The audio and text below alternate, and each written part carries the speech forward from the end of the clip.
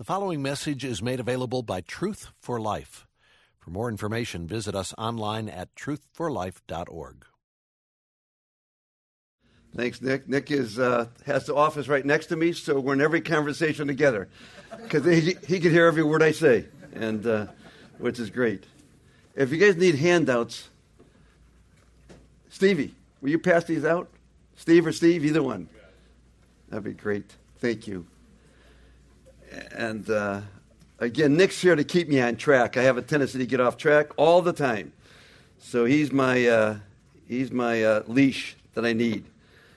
I was asked to lead this breakout session because we think here at Parkside, we talk here at Parkside, and we pray frequently about growing a Christ-centered culture here at Parkside. And a Christ-centered culture is the fruit of Christ-centered lives. And we're all on a journey. And we're going to share with you today the things that we are learning. Perfect tense, continual, and will be learning until we get promoted or Christ comes back. I meet with all the people at Parkside. We'll meet with the facilities, we'll meet with the admin people, the accounting department, bookstore, cafe, you name it. Everybody will meet every year, and we'll go through these things. Why? Because everybody matters in a Christ-centered culture. And everybody has an equal opportunity to be a part of the culture. The guys right there, Maurice and Connor and Caden, they're young guys, they're in their teens, they're on the facility team, and they matter in a Christ-centered culture as much as Alistair Begg. You may not know their names. In fact, Karen's in the back. Karen is, raise your hand, Karen. Stand up, Karen. This is Karen Smith. And I told her that Colin did a decent job in his talk, but that she did a great job. Because in 1 Corinthians 12, it says, those who are less visible are actually deserving of greater honor. And we actually believe that because it's true. And the gospel is totally counterintuitive. It turns everything upside down, which is the right way up. My desire is to give you some food for thought in the 60 minutes that we have and to facilitate your thinking. And some of this will make sense to you. Some of it will make absolutely no sense to you. But that's your choice. You're going shopping. You take what you want. Write down, as Nick said, what you like and just forget what you don't like, and you'll do that anyhow. And actually, my desire going into every talk I do every week is that I pray for myself and everyone here to remember just one thing. And just recently, just in my devotional life, my wife and I were working through Mark, and we're Mark 8 a couple weeks ago. And what hit me is that Jesus touched the blind man a second time, again it says, so he could see, hear. And every time we read scriptures, we need to be asking God to help us see Christ more clearly, to hear his voice more clearly, to touch our minds and our hearts to understand it more fully, and to trust it, and remember at least one thing. And then, as we trust, whatever we trust, will transform us. And we want to learn to trust Christ, who he is and what he's done more and more every day, to rescue us from the familiar so that we can trust him more, so we can become more like him, so we can be more useful to him, because that's why he saved us. I've been here, as you already heard, for a long time, probably longer than a lot of you have been alive, okay? At least some of the younger guys. And I was in business for 22 years. When I came to Parkside 2 years after becoming a believer, it's the first believing church I was involved in. It was called the Chapel. And I became an elder 7 years after coming to faith, a little young, based on the Bible as I learned. And actually it was 4 years before Alistair came. And then I came on staff in 94, as we said earlier, and I've been here ever since. So that gives you my content. Oh, my background, I was a partner in an accounting firm as an elder here. That was my ministry and my work ministry. And I actually told people when I left Arthur Anderson, I actually left the ministry.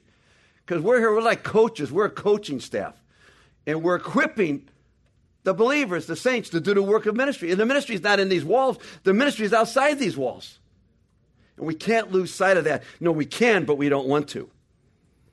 Again, what I'm doing today is more topical, which is a little outside my box, because every week we all study to learn to live God's word and teach God's word, and expositionally, but we'll do our best. I'll do my best. We're going to look at 3 aspects of a Christ-centered culture. It's in your handout, so we can't forget it. The power, the priority, and the practicalities it should be have Christ-centered culture for the second two. Priority of Christ-centered culture and practicalities of a Christ-centered culture. The first one is culture in general. Okay. When I say the word culture, the power of culture, when I say the word culture, the challenges for this session is that it means a lot of different things to different people. And the first thing we think of is that a culture of a country, which it is.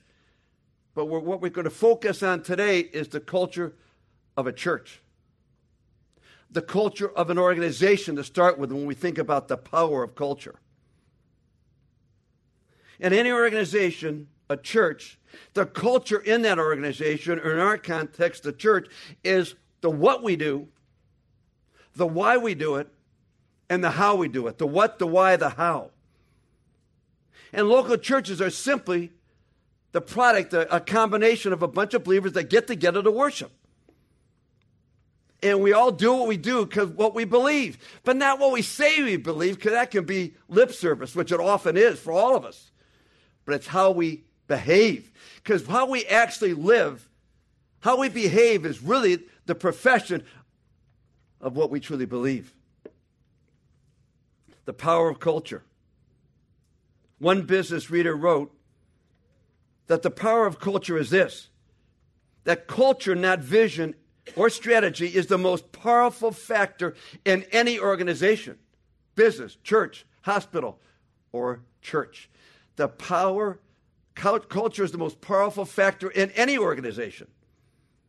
Peter Drucker, whom some of you may know his name, was one of the most respected thinkers and writers on leadership and management theory over the last 100 years. He wrote this. He says, culture eats strategy for breakfast every day. As culture is the secret sauce that keeps employees motivated, clients happy, and companies successful. Simple point, the power of culture. You don't have to buy that, but that is going to be my presupposition. And every secular book I've ever read, and being an Arthur Andersen, I developed leadership training for the firm, and I read all of them back then. And they all say the same thing. So the simple point is, culture is the most powerful factor in any organization. And what's interesting about all those secular books, they all proclaim biblical principles. All of them. Without Christ. And guess what? If a country or a company follows biblical principles, it's successful. That's not the point of the Bible. The point is about salvation, about God's glory. But they work. But they work on biblical principles without Christ's power. On natural virtue. And that works for 20 minutes. And they say every civilization like ours, every republic, this came from a guy in Scotland, Edinburgh, Alexander Tytler. He said, republics last about 200 years because you're going to run out of gas. You run out of natural virtue. And we're on that path. Probably like every other republic. We're a little bit of an overachiever because we're beyond 200 years, but we're pretty fast to catch up. At Parkside and all gospel churches, we have not only the biblical principles, but we have God living in us. So we got God's power to live God's way for God's purpose, which is His glory, and not ours. That is the divine advantage that all of us have in this room, assuming we're all believers. So the simple point I'm trying to make is that culture is the most powerful factor in any organization, including the church that you're a part of. And how everyone, key word, everyone believes in our churches, leadership, pastors, elders, deacons, every believer will either be progressively contributing and adding to a Christ-centered culture, just like the three guys cleaning the bathroom out there. They're as important as anybody else, or they will be diminishing the culture, because everybody matters in a Christ-centered culture, and everybody will contribute one way or the other. We all are. No exceptions. So that's the power. Number two, the priorities of a Christ-centered culture. I'm going to mention just two, what I think are the most important. I want to think about these two priorities when we get into the practicalities. I'm going to unpack it a little bit. But everything I say today, you already know. I don't apologize for that. I love Peter. He says, I will always remind you of these things, even though you know them and are firmly established in the truth you now have. I think it's right to refresh your memories along with this body. I want to stir you up by way of reminder, so that after my departure, you'll be able to remember these things. Paul says the same thing in Corinthians. I would remind you, brothers, of the gospel. And that, a thought here, Christian leaders are reminders. I'll come to it later in the practicality, are repeaters. The gospel is all about one thing, relationships. It begins when we have a relationship with God through Christ by the Holy Spirit, and the relationships with other people. So priority number one is a personal relationship with God, the true triune living God, which is only possible one way, the way God designed it, His way. The Bible tells us that the Father planned the way of salvation, that Jesus Christ, His only Son, God the Son, purchased the way of salvation, and God the Holy Spirit produces this in us, the moment we believe and every moment thereafter. And it's God's way. It's the one and only way. So priority number one is your relationship with Christ. And again, as we make Jesus number one in our life, it changes our lives. As we trust Him. Because whatever you trust will transform your life. That's why God said, when He made us in His image. When He says, He made us to worship. He made us to love. He made us to trust, believe. And everyone in this world, atheists, Buddhists, Hindus, Sikhs, Shintos, you name it, are all trusted in something, in someone.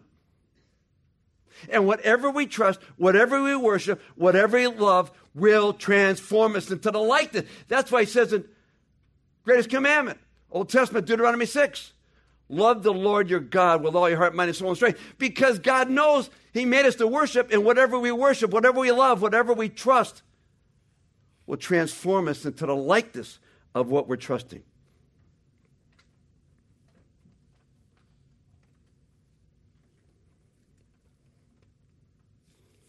We're going to get rid of that. Okay, priority number two. So number one, your personal relationship with Jesus Christ. Number two, your personal relationship with people, believers and unbelievers, to help them grow closer to Christ. We're helping unbelievers come to faith in Christ, and we're helping believers grow closer to Christ. When Jesus was asked about the most important commandment, the great commandment, we see it in the Gospels, He quotes Deuteronomy 6. Love the Lord your God with all your heart, mind, soul, and strength. And Jesus adds to that in Matthew 22, He gives us the second priority. Love your neighbor as yourself. That's the Great Commission, Matthew 28, that Colin made reference to earlier. Only believers can love God with all our hearts, souls, minds, and strength because we have God, the Spirit, living in us to do what we couldn't do before and to do what we didn't want to do before, to love God. And then to love others the way He loves us, not the way they love us, the way He loves us. Well, we're going to unpack this in our practicalities, so I'm not going to say much more about that. So let's get to the practicalities. What do we do? Oh, boy, still behind. Woo! We'll keep moving. Okay. Thanks. I love that encouragement, even if it's not true. And practicality number one, your relationship with God, with Christ. Practicality number two is, what's the commandment? Seek the kingdom first. Love Christ the most. Seek Christ's kingdom first. Make every effort to pursue your relationship with Christ. That's your daily number one priority. Everybody in this world is going to do what's most important to them. For believers, it has to be progressively Christ, our relationship with Him. Believers are learning, present tense again, perfect tense, to love Christ the most as we daily hear Him tell us in His Word again and again and again that He loves us the most. This is how we know what love is, that Jesus Christ laid down his life. The world, no, not picking anybody, but you think about J-Lo. She's on her 4th round, right? Because Ben makes her feel a certain way for 20 minutes. Because we think, worldly speaking, humanly, us too, we think love is how you make me feel. It's a feeling. No. Love is self-giving, self-sacrifice. That's how we can love our enemies. They loved us perfectly. He gave his life for us. And he says, do good to those who hate you. That means give them what they don't deserve. And as we experience that progressively every day, guess what? We'll know that we are, because we're going to be loving others. Not the way they love us. Even if you're married, your spouse won't love you perfectly. But Jesus does. And Paul says in 2 Corinthians, says, Christ loves, drives us. Everybody in this world is driven by love. Everybody. The only question is, what are you loving? Who are you responding to love? And the only perfect love is God's love. Okay, number 3. You can make your own questions. The secret private life that only Jesus sees is the key to your public life. Even your spouse does not see this if you're married. You can hide from your spouse, but you can't hide from Christ. And public usefulness is directly tied to your private life. Matthew 6, your Father who sees in secret will reward you. What's our reward? Again, we think upside down. What am I going to get? No! Your reward is that you're going to know Christ better, and you're going to better make him known, and you're going to bring glory to him. It's not about what you get, it's about what you give. Our reward is what we get to give to God who gave us everything, right?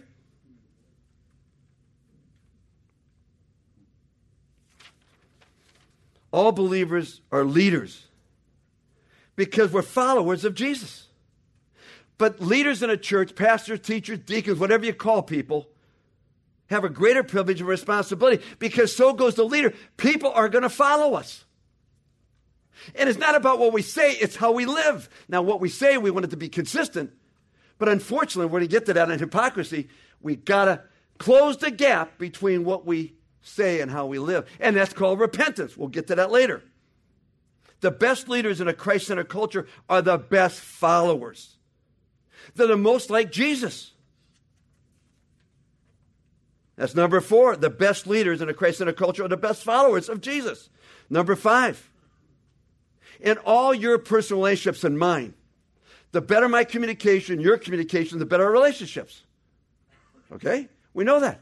I remember when I do wedding ceremonies, I always talk about, and my wife always reminds me of this, rightly? Right, Karen?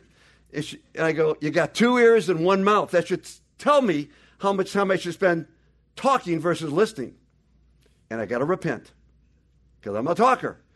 But I can repent. So how do we listen to God? We listen as we read his word.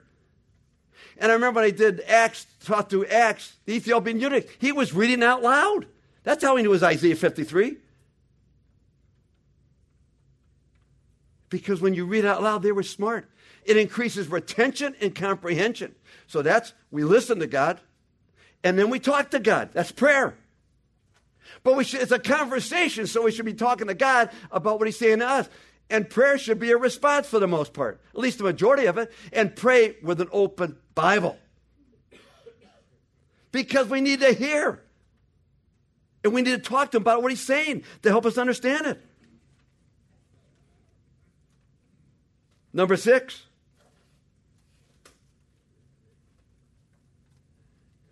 To have your relationship with Christ is to be in Christ. The New Testament also calls it in the Holy Spirit, in the Spirit.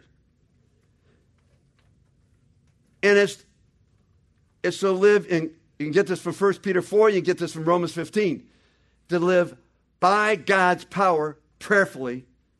To live in God's way, biblically, consistent with his word. And to live for God's glory, humbly. Okay? We all got that. No, we don't. Because in order to get that, you got to repent. I naturally live by my own power. Because we got energy, right? We got motivation. But I got to die. I got to repent. I naturally live by my own logic. But I got to die and I got to rise. I naturally, all of us, not just me, all of us live for our own glory. Some of us may be a little more obvious than others, but we got to repent. But because we got to live in this, we can see the problem and we can kill the problem, and we must. Luther said, all of life is repentance. Owen says, kill sin or sin will kill you. Bruce Milne says, increasing repentance is not a sign of spiritual immaturity, but a spiritual growth and maturity. As you grow in your relationship with Christ, you should be increasing repenting, which is why it produced in Paul. He said, I'm less than the least of all the saints. I'm less than the least of all the apostles. I'm the greatest of sinners, he says in Timothy. And guess what? He actually believed that. And so can we if we're dying and rising, if we're repenting.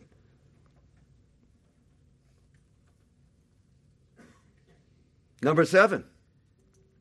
That brings us to the fact that Jesus died for our sins, and only because of that can we die to our sins. Because now we have his power to do so, to see the problem and to turn away from it and turn to him. Dying and rising in Christ is number 7. Believers repent the first moment we believe when we trust in Christ. Repent because the kingdom of God is at hand. John said it, Jesus said it. And we repent every moment thereafter. Life is about dying and rising. Because Christ died for our sins. And I wrote one thing down I want to actually read. By faith, believers are united to Jesus' death and Jesus' life. So believers are now free to die to our sins by our union with Jesus' death, and free to live like Jesus by our union with his life. Only possible in Christ. Number 8. Be forgiven. I don't know what it says on there, but that's what I got written down here. We all need to be forgiven because we're all sinners. We might be saved sinners, but you're a sinner. You need to be dying and rising every day, as do I. And I love the fact that Jesus in the prayer he gave us, forgive us, our Father, plural. Forgive us, plural. As we forgive others. Lead us not into temptation. It's a community activity that we need battle buddies. We won't even talk about that, but that's an important. You need biblical friends. No one does this alone. There's a recent book out, my son-in-law was reading to me. Relationships have gone from everybody had 6, then they had 5, then they had 4. We're down to now in our culture right now, everybody has less than one quality friendship in their life. The more we have communication, noise, the less we actually have relationships. Fascinating, isn't it? What a paradox. Number 9, personal holiness. Derek Prime. Colin and Alistair both worked with Derek at Charlotte Chapel, and he was here back in the 90s. And I remember he said, your number one priority, he was talking to the elders and the pastors, is your personal holiness. And that's true. And all these things that we're talking about, these practicalities, are an equal opportunity in the gospel. Everybody, when I was in business, we all did all the EEOC stuff, which is fine. But the only equal opportunity that there is in this life is in the gospel.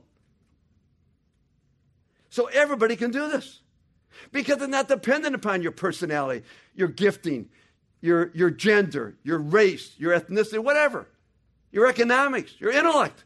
It's dependent upon God living in you. Okay, that's practicalities of God. Now practicalities with people. Jesus pursued, there's the word I want you to think about. Well, we hated him. Romans 5. Ungodly, weak, sinners. He died for us then. He pursued us. Well, we hated him. Why we rejected him. He said, I didn't hate Christ because of Christ. Yes, you did. You're either an enemy or you're a follower. Either love him or you hate him. There's no middle ground. Religion, you talk to Sikhs, you talk to Hindus, you talk to Muslims, the Jews, cultural Christians. It's all about what I do to earn God's favor. The gospel is the only exception. It's not about what we do, which is meritocracy. It's about what he's done. Are you trusted in your resume or God's resume? You're trusted in one of the two. I remember I had one of my partners used to ask me, well, okay, what does the Bible say? And I go, I'm going to tell you what the Bible says, but you can't do it. He goes, what do you mean I can't do it? Because you don't have the power to do it. You need a new heart. You go to Cleveland Clinic and Lars Svensson can put a new heart in your body. But that's not it. That's physical. You need a new spiritual heart, and only believers have that. Number 11, core focus. Believers pursue personal relationship with believers and unbelievers to practice core focus. See, it's natural for everyone in this room to have a crowd focus. Why? That's Augustine. He said, I renounce my desire for human praise. Second point was, approval of my peers. There you come. And public recognition. I set them aside today, deliberately, content to hear you whisper, the only audience that matters, hear God whisper, well done, good and faithful servant. Core focus. Jesus had 12, and he had 3. We all need to be asking God to help us clarify who are our core people in our lives. Probably those nearest and dearest to us, or closest to us. And then invest in them, your most important asset. Your time. Money, abilities, okay. Your time, because we all have 24/7. Ask God to give you wisdom to identify and pursue. Number 1 in your core as a believer is God, Jesus Christ, the Holy Spirit. If you're married, it's your spouse, number 2. Number 3, family. And for me, it's the elders and their families, the pastors and their families, the directors and their families. I always use my hand because it's always with me, right? I naturally do this, play to the crowd. Because they don't know me. I love applause, and so do you. But I can repent. It's Jesus, my wife, my kids, my core friends, and then last and least, the crowd.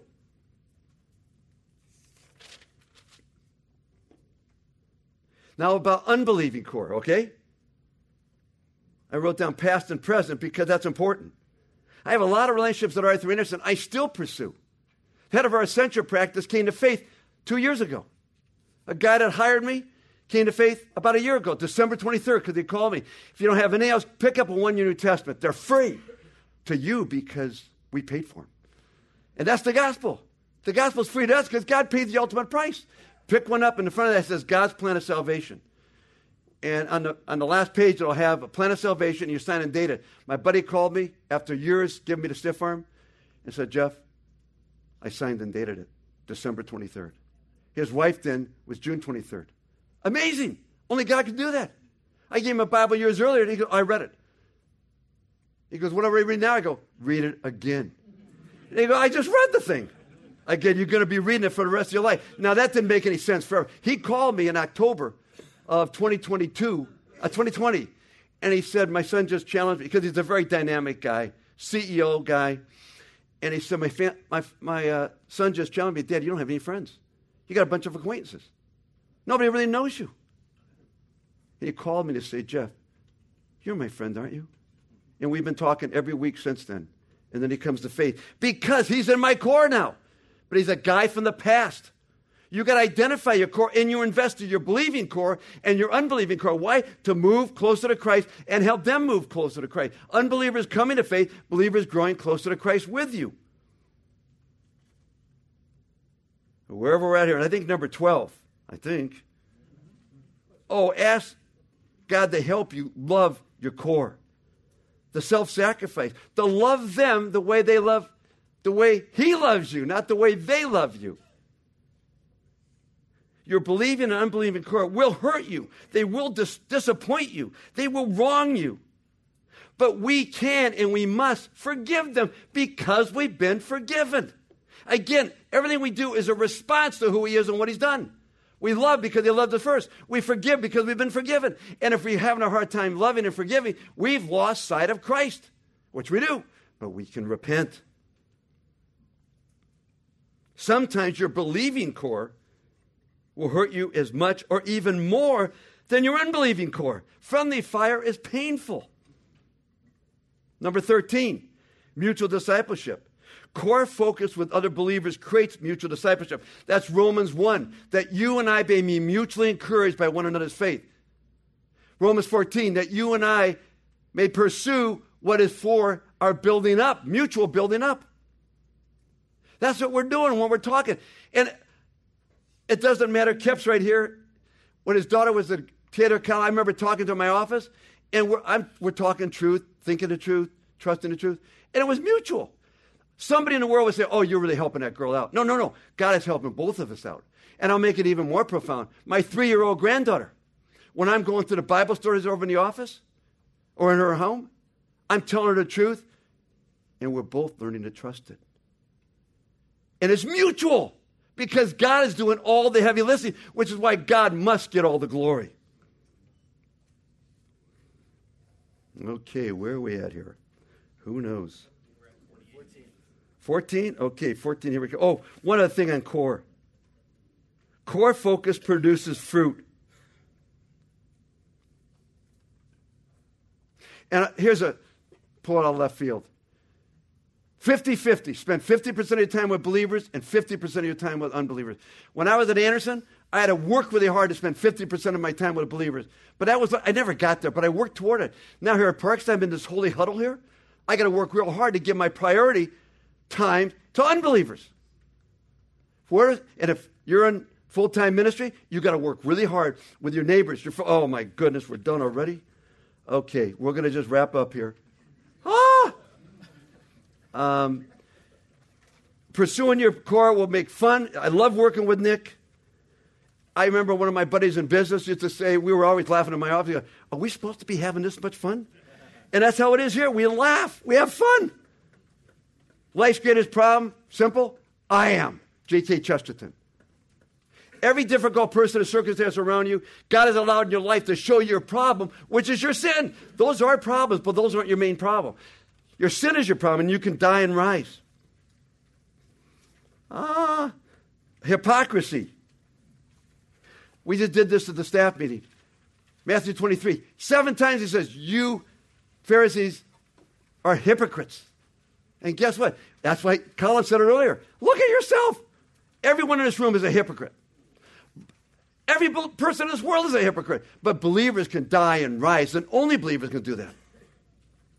And we must die and rise. Oh, I got to read one quote here. Give me a minute here, Nick.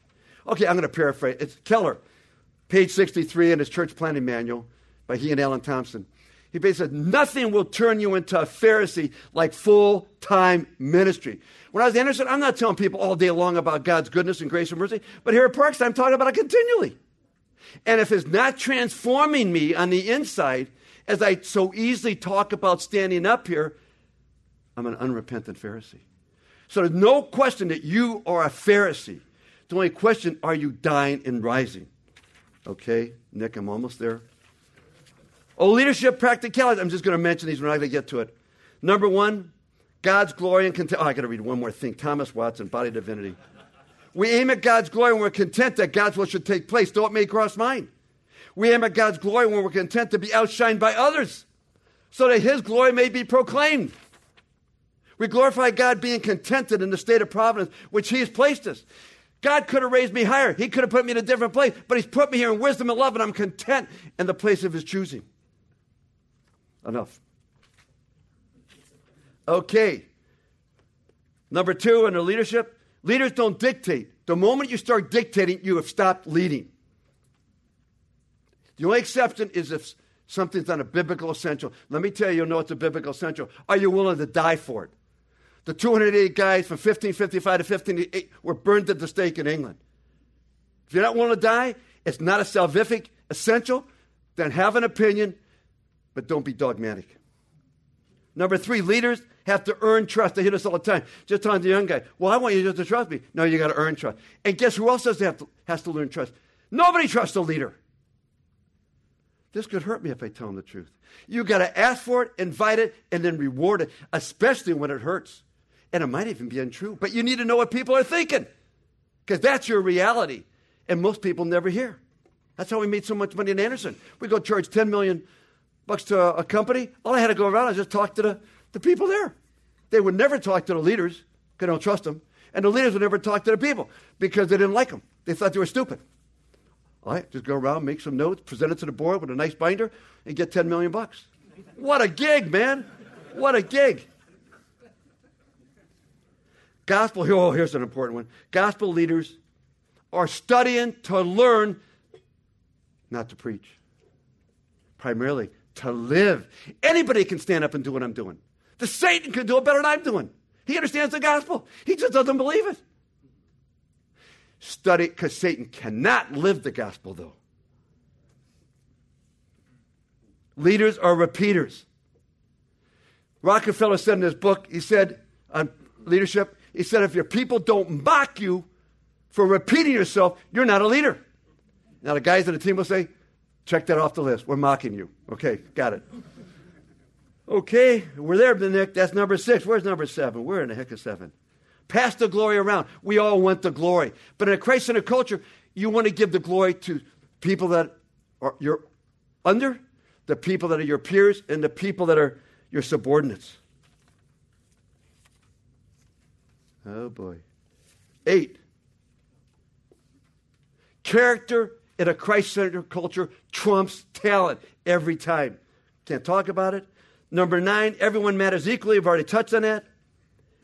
And in a team, I tell people you got to grow or you got to go. Because you're either building to the structure or you're killing the structure. There's no room for people just monkeying around. Not immediately. Give them time. Work with them over years even.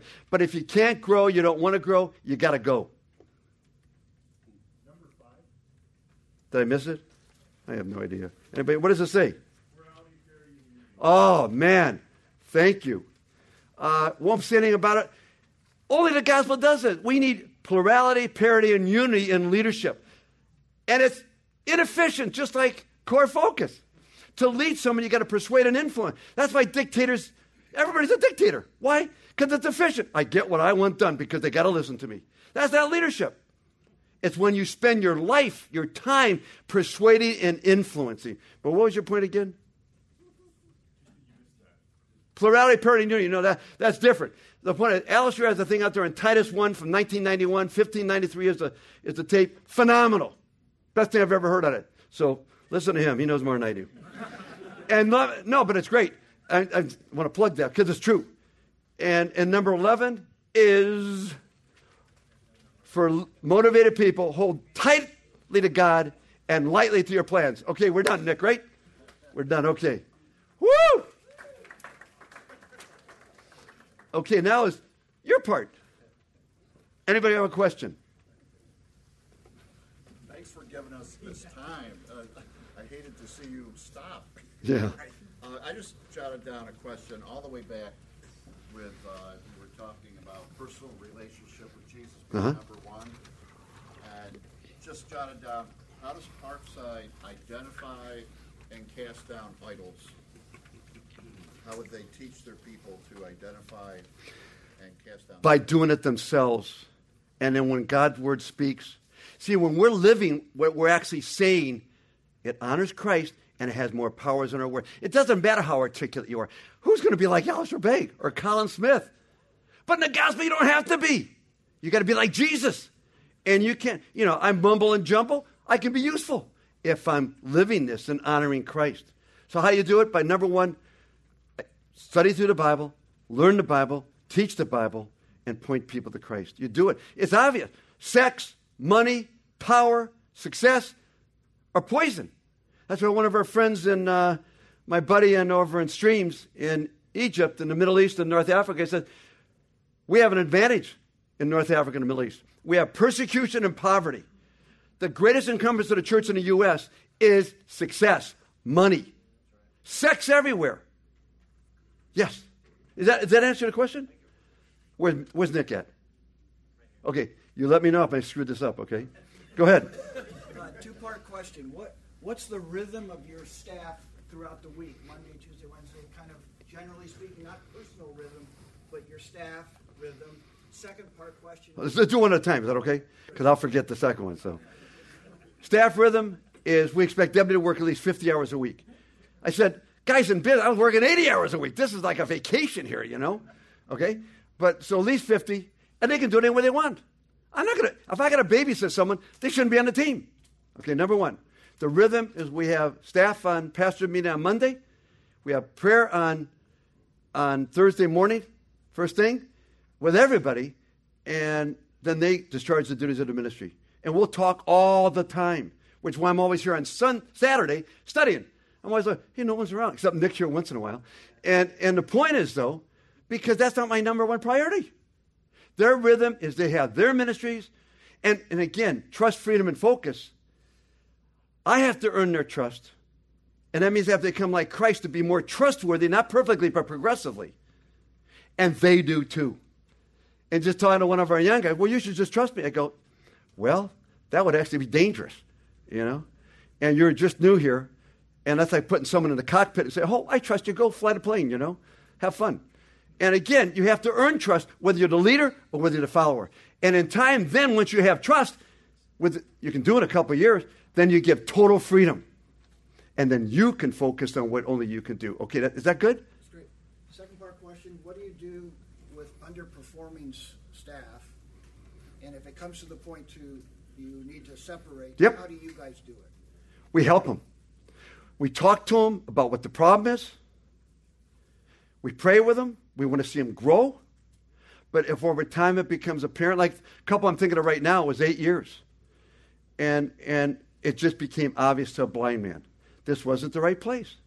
So we helped them. We helped them find the next spot. Financially, prayerfully, emotionally. Does that make sense? Yeah.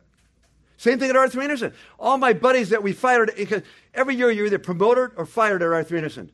So we'd hire hundreds of people a year, and we'd fire hundreds of people a year. Because if you're not promoted, you're gone. Every one of them, maybe there's an exception, probably is, but they're all my friends because we helped them get a job. Fired a partner. He went to the Cedar Fair, got him a job at Cedar Fair. He made like $100 million on the thing. Pat Norton didn't make partner. He went to Barefoot Grass and made $80 million on it. Where's that commission coming? No, just kidding. Are you with me? So you help it. It's the same thing in business because a Christ-centered life influences business as much as does a church. My head of my auto practice, my best friend's his girlfriend called me on a Tuesday. I'm not in the office. The only day I'm not in the office. Say, Bob can't move his legs. I've wrestled with this guy for 3 years about addiction to alcohol. Depressed because of his wife, blah, blah, blah, blah, blah. He messed up. She divorced him. So he drinks and he medicates, right? She called me. I go over there. He's a big guy, 6'6". And I can't get him to move his legs, so I call 911. We go to the hospital. I talk to the doctor. And we've gone through the gospel. This is a big, smart, intelligent guy. I remember sitting in the parking garage at Anderson. He said, Jeff, I love you. You don't hear that from a man. Okay, we're now goes in the hospital on Tuesday, Thursday. His liver was fine. His kidneys shut down. The following Tuesday, died on a respirator. What am I doing at the last moment of his life? I'm telling him about the thief on the cross with his girlfriend next to me, who is Korean. And it matters as much in a business or a school or a hospital as it does. And you may have to wait years and decades to see the fruit. But everybody needs Christ. Does that make sense? Yeah. Did that answer your question? Yeah, I think so. Yeah. Come back.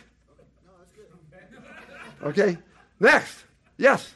You quoted Thomas Watson earlier. What was that? Body of Divinity, page 11 and 13. On the first chapter, worth the whole book. Rest of it is not. I remember Sinclair Ferguson was at a pastor conference. We're at a pastor conference, and I asked Sinclair. He stood up and said, somebody asked him in the Q&A, what's your favorite book? He said, Body of Divinity. Next time he was here, I'm saying, hey, Sinclair, I read that book. He goes, your favorite book? He goes, oh, what was that? And I said, Body of Divinity. He goes, oh, did I say that? I said, it was a brutal book to read. But the first chapter is worth the effort. Yes? Difference between moving into a culture that exists or starting something from the beginning. Any difference? Big difference. Because you don't know what you're getting into from the outside. Only the thing you know, it's dysfunctional. If you're here, you know the dysfunction, and we're dysfunctional. That's why Alice would say we're not a great church, because we're not. But we're a decent church, okay? But we're hopefully progressing. Steve Terrell's an elder over there. We're trying to grow closer to Christ together, die and rise together. If you got a good culture, you want to always promote from within. Jim Collins will tell you that. Every book will tell you that. But you got a bad culture, take your luck on the outside. I just told, because they're looking for an executive pastor at Orchard. And I just told her what Stuart Briscoe told us back in 91. We wrote to say, hey, give us some ideas. And Stuart wrote back. He was at Elmbrook. Nobody knows his name. He's 1 million years old. Okay, forget it. But he's a Brit. And he wrote back, look under your knows steward. That was it. So I just passed that wisdom on to Karen, Okay. Make sense? That answer the question? Yeah, but what if you start from the beginning? Pardon? Starting from the beginning, rather than going into a culture. Oh, from the beginning? Oh, no. How you started from the beginning is by your life.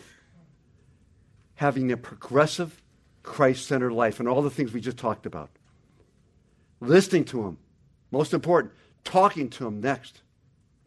And building trust with the people around you. Know who your core is and invest your life. Yes? You have pastors serving on the elder board? Yes. What's the percentage between lay elder and pastoral elder? We got 13 lay elders and we have 13 pastors.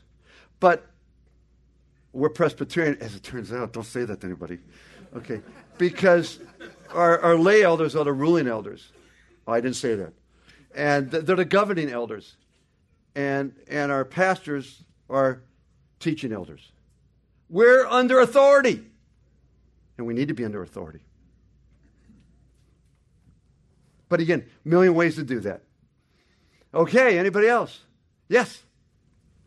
Let's say you're in a position where this Christ-centered culture doesn't exist. But Right. You're also not in a position of big influence. Great question. What are some things that you would recommend? Okay? And at what point do you go, I need to go? Are you done? Nick told me, don't interrupt. So I'm not going to interrupt. Okay. And number one, you can do as much in that culture as any other culture because it starts with you. That's what I'm saying. The facilities guy, the bookstore, the cafe can have as much impact. Now, it's a little more efficient top down, but guess what? You're not going to find that mostly. So it's bottom up. And the guys complain all the time about certain things, and I go, hey, I get it. But guess what? We're going to make gospel lemonade. Yeah, we can't do that, but you can do this. I got 200% to do. We vent and we repent. That's number one. What's the second one? What's the second one? At what point do you say, I've done all I can do? Oh, I can tell you exactly when. Kidding. As you seek the kingdom first, do the most important thing, you'll get a sense. But that's a judgment call. And everybody, this is when. If I tell you when, don't even pay attention to me. It's when the Spirit of God, now get godly counsel, but then do what you think God's leading you to do. Because it's a prayerful judgment code for guess. Okay? But again, but it's after talking to God, talking to other people, and not quickly. Give it time. Because the problem is you. And when you go to someplace else, guess what's going with you? You're going with you. And if you don't deal with your problem here, you're going to take it to the next place and make it even more dysfunctional. What is the problem? I am. Yes? How do you handle healthy disagreement between elders and landing at a godly decision through it? Plurality, parity, and unity. I remember we had an elder meeting, and it was Matt Matthews, and I disagreed on a decision that was pretty much everybody else agreed with. And I read the next week from Derek Prime's book.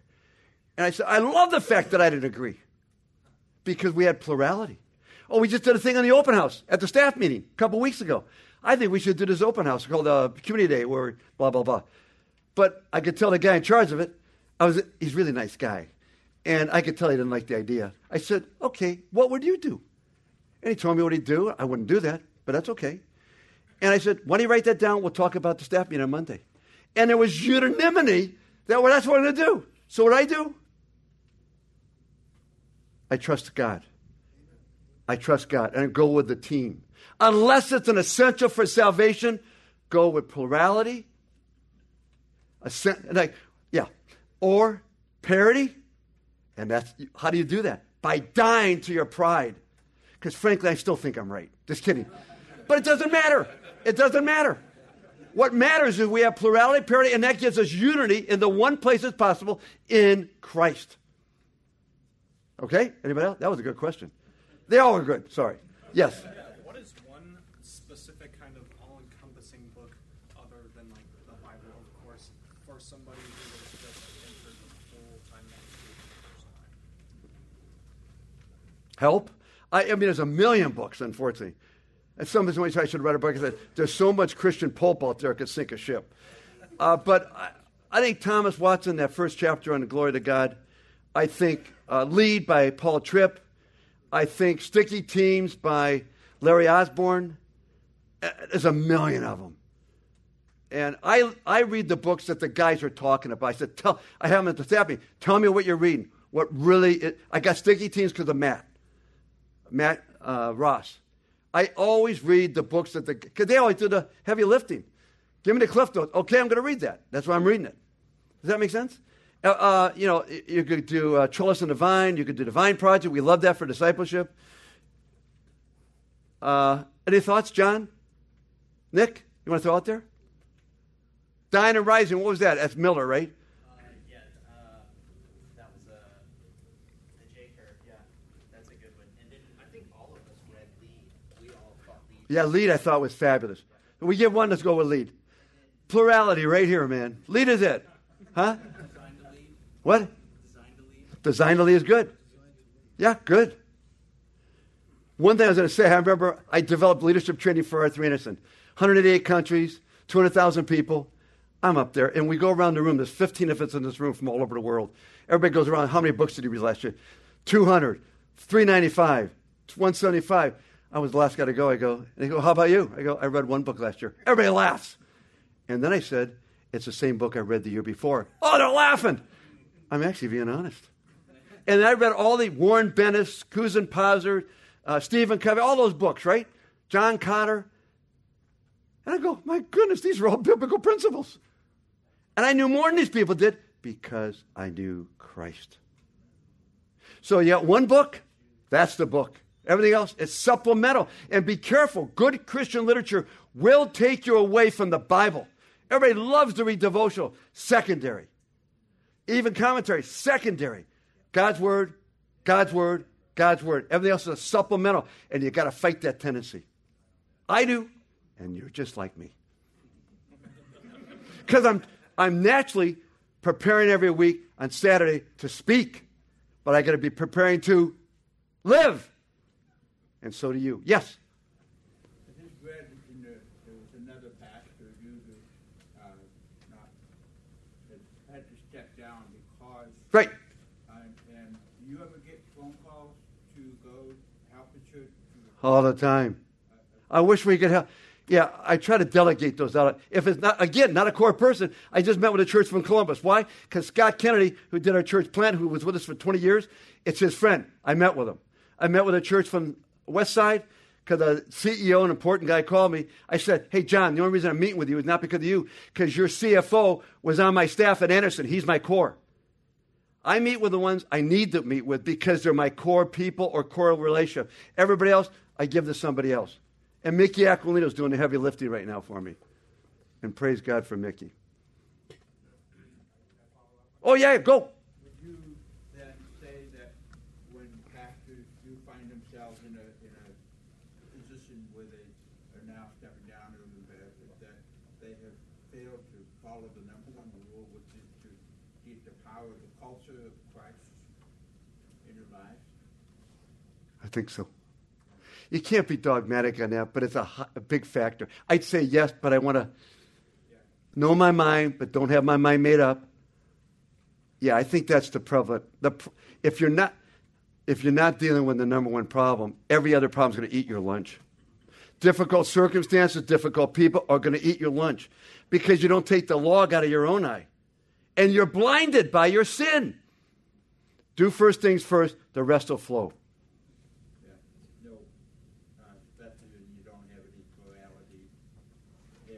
No, you got plurality with God and find a biblical friend somewhere that you can pray with, talk with. And again, your friends will let you down, believers and unbelievers, but you can forgive them. Otherwise, you're going to be ticked off and bitter, resentful, self-pity, which is all sin. But you and I can repent because God's word tells me, I got to vent to God. This hurt me. That was unfair. And he'll say, okay, Jeff, you done yet? Okay. And when you deal with a friend, you can't have them repent the way you're going to repent. You got to let them vent and in God's timing to repent. It's timing. My wife, when we have a problem, I want to talk about it right now. Not a good idea. I give it time because she needs time to process. I don't need any time to process. I'll get it done. But I've learned. Okay, does that make sense? Answer the question? I gathered in the main session that you don't do strategic planning. Pardon? I gathered in the main session that you don't do strategic planning. Why? Didn't you get a copy of that? Lisa, get them everybody a copy of the strategic plan. It's the key to this church. How does that fit into this? Yeah. How does it fit into this? Because we're British. Now, I don't know if that's true. Colin might be more true. Alistair can't stand anything written down. I come from Arthur Anderson. We write everything down. I write my navel down, right? We don't write anything down. Actually, my British partners were the same. Everybody loved listening to him at the partner meeting. Oh, I love that. I go, what do you say? I don't know. I love listening to his accent. But it's not just Brits. Everybody thinks we're ugly Americans. Everybody in the world. Why? And I learned this from Mike Ross in Ecuador. You cut down the tall poppy. We have been I don't know about now. We were the tall poppy. But I remember when we were in Spain with Kep, we're over there, we're taught all the pastors that asked us to go over there, guess we're all hillbillies. What that means for Spaniards? That means they're from South America. And we're the cowboys. And we're meeting with some guys in Madrid that didn't invite us, but they wanted to come to this thing. They have a church of 30 people for the last 3,000 years. And guess what? Oh, no, you guys can't teach us. And that's how the Europeans are. We're the ugly Americans. And frankly, we've earned that. But the point, and the Egyptians feel that way. Everybody feels that way about us.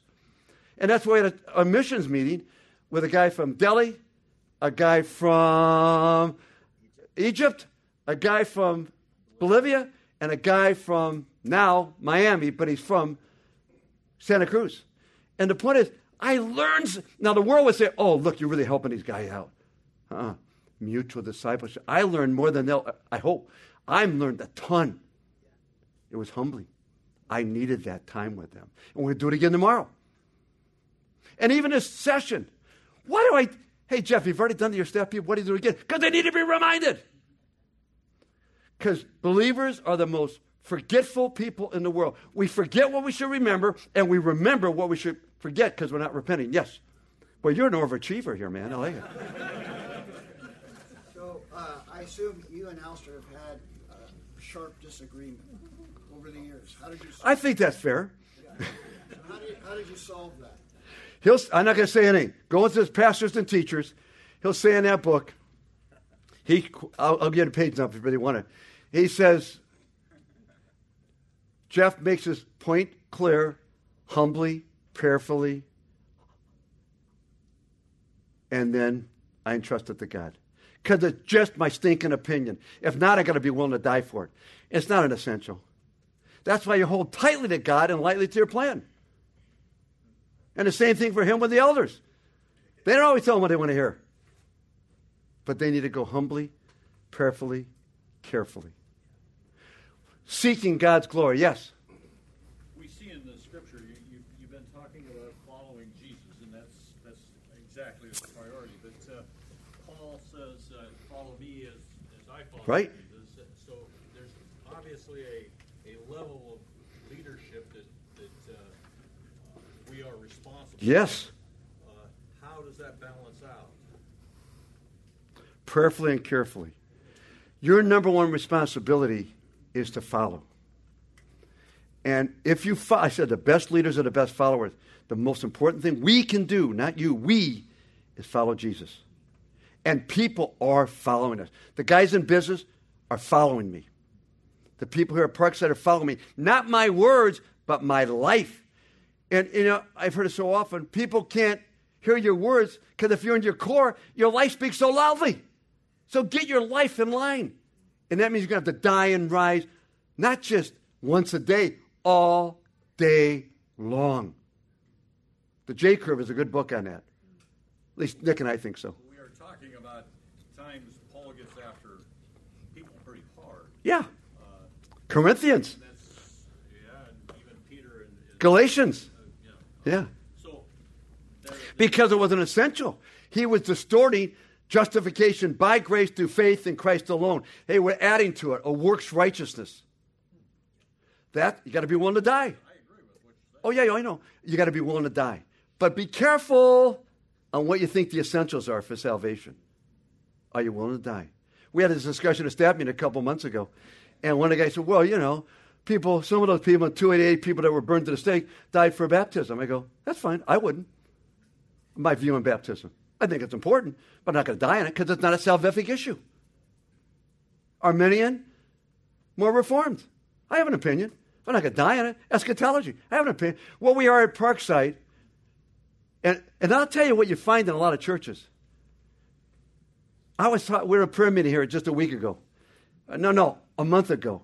And I was listening to people. We had 8 people around a circle. And I was listening to this one woman talk afterward, just getting to know people. And I said, by the way, and she's from West Virginia, but she was in California. And I asked her where she went to church. I knew where she went to church because she was wanting to know what she said, because she's following the guy that was preaching. And she was following the guy up front.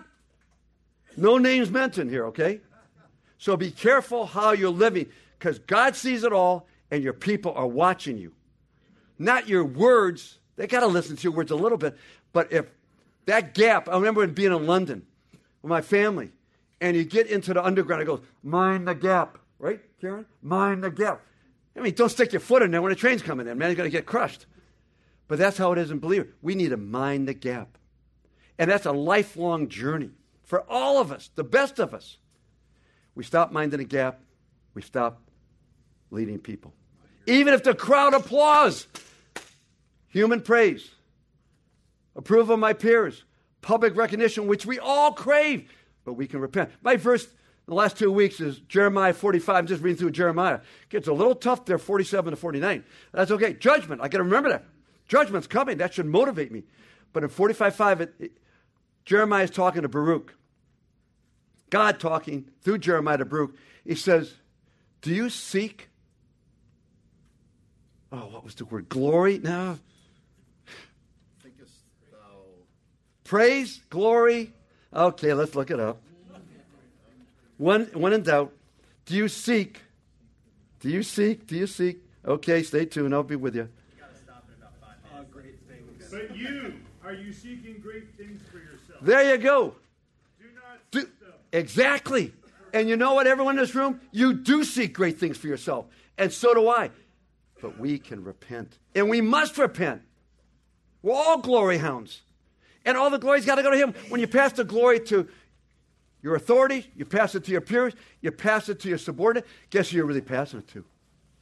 To Jesus.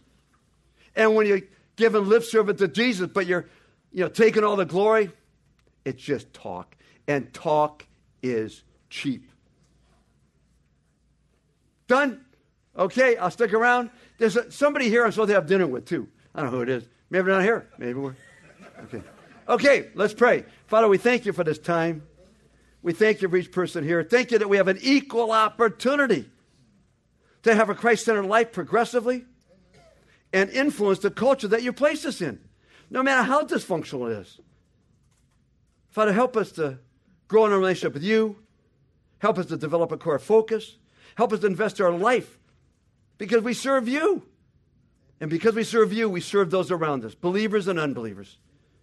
He said those who want to be first have to be the last of all, have to be the servant of all.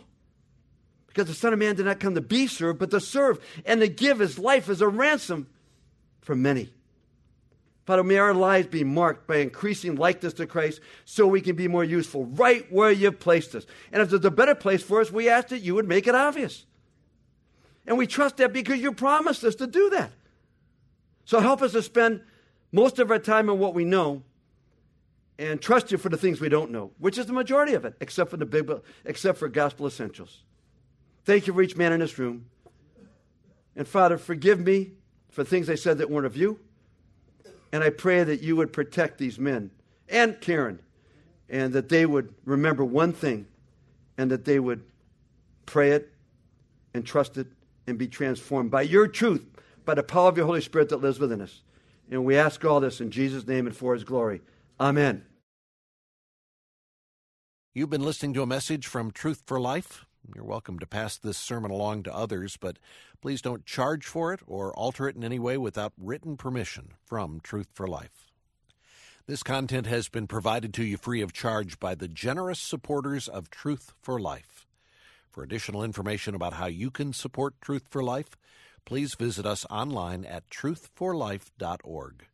There you'll find free message downloads from Alistair Begg, as well as links to our podcast, mobile apps, and other resources to help you grow in your Christian faith. Again, the website is truthforlife.org. You can also follow us on Facebook and Twitter to stay in touch with Truth for Life and Alistair Begg. Truth for Life, where the learning is for living.